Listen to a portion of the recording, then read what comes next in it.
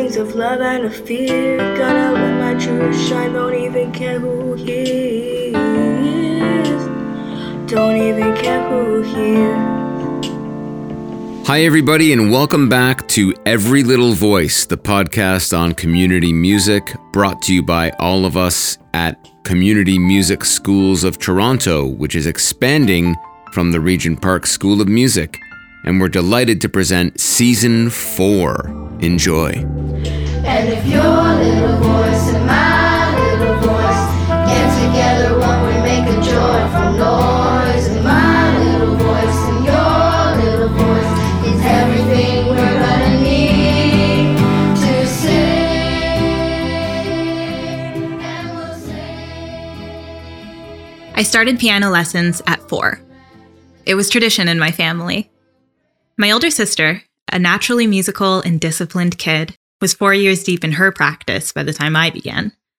So for a long time, I didn't really question why I played piano, and neither did my little sister when she began after me. I practiced regularly until I was 17 and ready to leave Toronto for university. Up to that point, I was an absolute perfectionist. I practiced my instruments for my Royal Conservatory exams. I studied hard for my IB exams, and I captained 3 high school sports teams. Musicality, high grades, and athleticism. These were the things that made my family proud.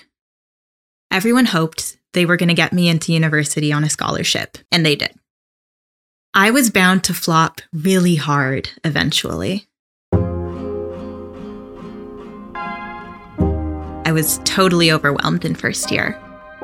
Mom would call and ask if I'd been practicing cello, and I'd think about how that is so low on my priority list. And anyways, there aren't any more RCM exams for me to do. I'm a science major. Can you imagine? 13 years of musical practice just to find that my relationship to music was overwhelmingly defined by duty as opposed to joy. My cello collected dust because I didn't want to warm up with scales and lie to myself that I should audition for the school orchestra. I often felt guilty that I wasn't improving my technical skills, that I wasn't grinding through box 6 cello suites. It became clear that there was a lot of room for growth in my relationship to music. There's a lot of complex reasons for this. Many are deeply personal, but they also interact with societal influences that led to the internalization of some dissonant value of good musicianship. One such societal influence is Eurocentrism. I sat down with music educator and ethnomusicologist Parmala Atarawala to unpack some observations on my relationship to art and Eurocentrism. Oh gosh, that's a huge question. But Eurocentrism is very much a certain set of standards that has its origin in the European continent, and that continues to hold sway over the way that we model our lives. So there are a lot of elements in there. We can talk about politics. We can talk about, like our political systems, the concept of ownership of even property. I'm sitting here in Vancouver and, I'm speaking to you, I can say Vancouver, but really I'm on Musqueam territory. And yet the Musqueam and the Indigenous peoples didn't have that same concept of ownership. So even the concept of ownership and capitalism and liberal democracy, this whole series of ideas that originated in European thinking. So that's really Eurocentrism. Not that it's all bad, like the concept of liberal democracy itself, that ultimately has brought us to this point where we're talking about equity and equality of each individual, regardless of gender, regardless of place of origin, regardless of ability or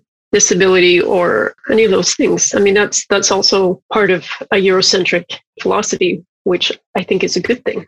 Eurocentrism, something that made the cello available for me to love, but at the same time constrained my expression and imagination of that love. Here's Parmala's breakdown on how Eurocentrism influences how we imagine and practice music in Canada.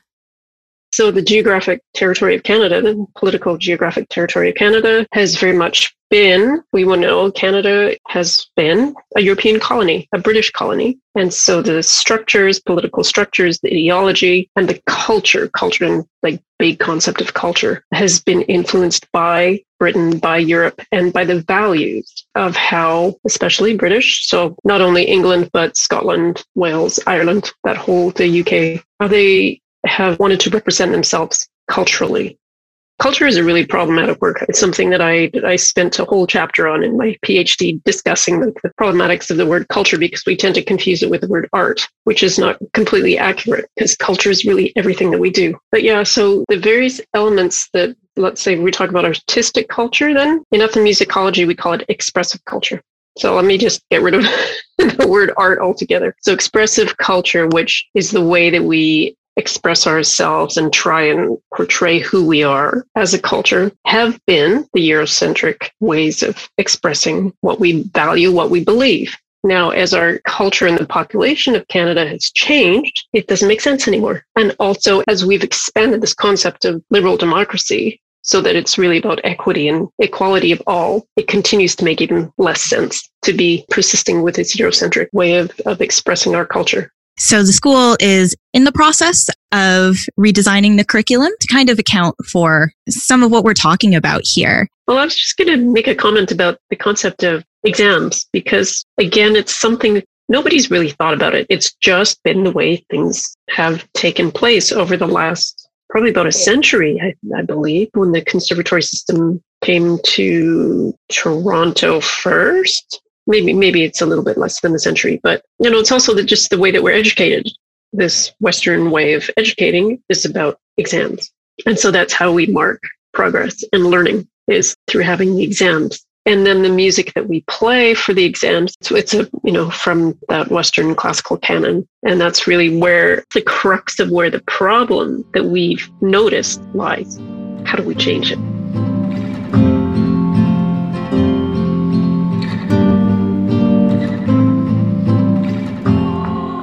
I was only forced to interrogate my relationship to music when it was no longer serving me. A closer look at my motivations and priorities revealed areas for growth.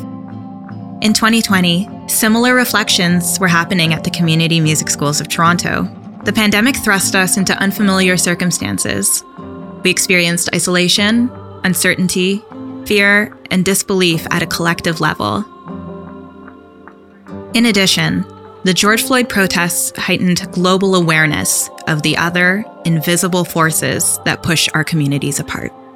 How might a community music school be influenced by societal notions of racism?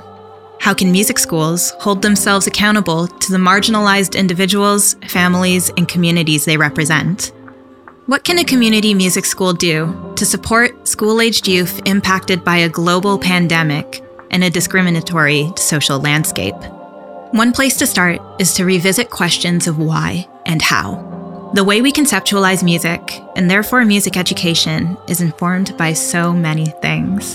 In 2021, Parmala Attariwala led the development of a revised curriculum for the community music schools of Toronto, titled Nurturing the Musicking Spirit. Here's Parmala's definition of musicking. Musicking is about everything that has to do with music. It's not about necessarily a final product. I mean, musicking is a verb. It's the doing. It's the playing of music, the listening to music, the understanding music, analyzing music. Like, the word music is a noun, and so it's a product. And I think we've tended to think of the end goal of like being able to play a piece or being able to get to that end, whereas musicking is infinite. It's just about reorienting ourselves around the concept and in the way that humans need to, I think, express themselves by organizing sound. So that's where musicking comes from. And the word comes from Christopher Small, who wrote a book called Musicking. So I like it as a much more encompassing way of thinking about what we've called music. So it's not limited to recreating, but it's also about creating and then thinking about it, all those things. There's a very famous musicologist called Christopher Small who basically says, music is a relational art and music never exists on its own. That's Veena John, professor at the University of Toronto's Faculty of Music and member of the Community Music School of Toronto's Board of Directors.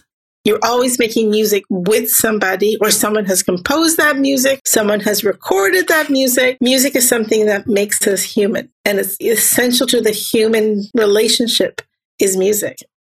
And that was probably one of the most amazing realizations I ever came upon. And that really propelled my work going forward. Musicking. It was a new word to me, but a very familiar concept. A music education generates a lot of complicated feelings. In the tough times, pressure, boredom, frustration. But in the best times, unity, excitement, and groove. Here's what Bina has to say about the emotional impact of musicking. Many psychologists believe that emotional understanding precedes cognitive understanding, that we measure things or we understand things emotionally before we understand things intellectually. Here's Parmala describing her approach to developing the revised musicking curriculum. What I chose to emphasize was the social aspects of, this social curriculum that RPSM came out with in I think it was March of 2021. And I looked at what those priorities were. And it was much more about the spirit of the individual and how can we be healing to the spirit of the child? How can we make sure that, emotionally, mentally, culturally, socially, we're really doing something to nourish the child? And that was why I chose musicking, to really let us think about, what does music do to us? How can it help us? How can it be that place where we express all of those things, whether it's our ethnocultural background, whether it's the angst that we're going through as we go through puberty, whether it's jumping up and down, or whether it's just playing our instrument when we're feeling rotten or when we're feeling great, or whether we want to hang out with our friends and make music, all of those things that music does to us. So yeah, that's a very long answer to the question, but I think this will put RPSM at the head of the curve. You may have just heard us talk about Regent Park School of Music, or RPSM. Since the time of recording, we've changed over to our new identity as Community Music Schools of Toronto. This new name acts as an umbrella, better connecting and reflecting all of our sites, celebrating our history in Regent Park and Jane and Finch, and looking to reach even more communities in the future. Musicking. It's a verb, an expression of self, and a lived experience. Parmala's explanation reminded me of the times I hold close to my heart, playing the right hand to a video game theme song while my big sister played the left hand, marching at Caravana for the first time with a fellow graduate, and extending the karaoke room rental hour after hour after hour. I think it can be tough to negotiate one's relationship to music when it lies at some intersection of expression and commodification. Furthermore, the way some forms of expression and some commodifications are privileged over others makes it really messy. This musicking educational approach we're talking about centers the humanity of the young learner. Thus, to meet the needs of students of diverse backgrounds, abilities, and experiences, it's critical for the framework to be mindful of societal dynamics of power and oppression. Here's what Bina John has to say on the matter. I love Pamela Adarwala's definition of anti-racism as being not centering one music or another. In other words, every music is equal, whether it's Ghanaian drumming, South Indian Carnatic singing, or Baroque music. They are all equally as important. And I don't think we've really embraced that. And a lot of the curricula at the Faculty of Music is Western art orientated, and that trickles down to the schools where, the curricula is all about Western art and the feeling that Western art somehow is dominant over other arts, and that is just a product of colonization. So we really need to turn that around. And Pamela Adarwala talks about, and I love her definition of anti-oppression. It's brilliant. Centering a student's well-being is being anti-oppressive. Centering a student's well-being, giving students agency and voice, and inspiring students to make music. That's anti-oppression. That's how we can overcome these barriers. And there's another theory, culturally relevant pedagogy, where whatever you teach, it has to be meaningful to the students in your class. So what is the musics that are important to the students in your class? What are the cultures of the students in your class? And it's really important that they see themselves They see themselves represented in what you teach. If you teach purely Western art and 99% of your children are racialized or marginalized, it doesn't make any sense. But if you were to, really understand the cultures of the children that you're teaching and you incorporate that into your curriculum, then it becomes meaningful. Then it becomes anti-oppressive. So I think the core is, who is in your class? What are their identities? Do they see themselves reflected in the music that you teach? If not, we have a problem. And that was my problem indeed.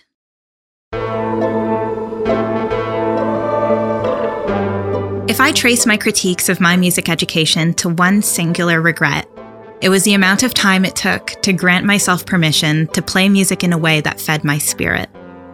I approached music with a perfectionism that was informed by financial stress in my family and the need to stomp out stereotypes or biases that underestimated my potential or assumed my character.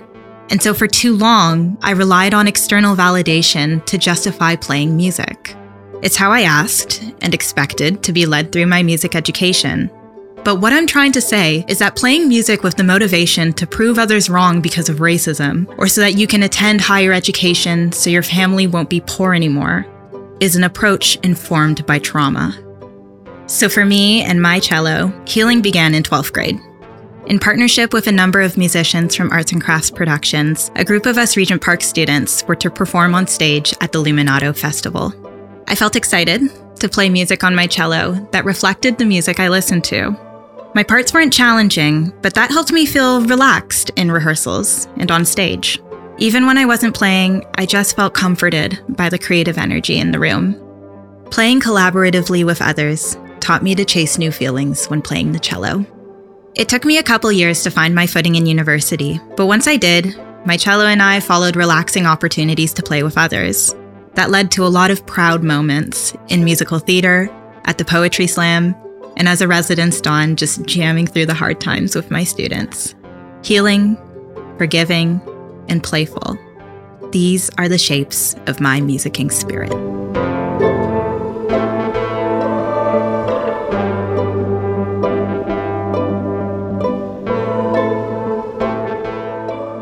Thank you for listening to Every Little Voice Season 4. Find us wherever you get your podcasts, and please go to www.communitymusic.org to learn more about our organization.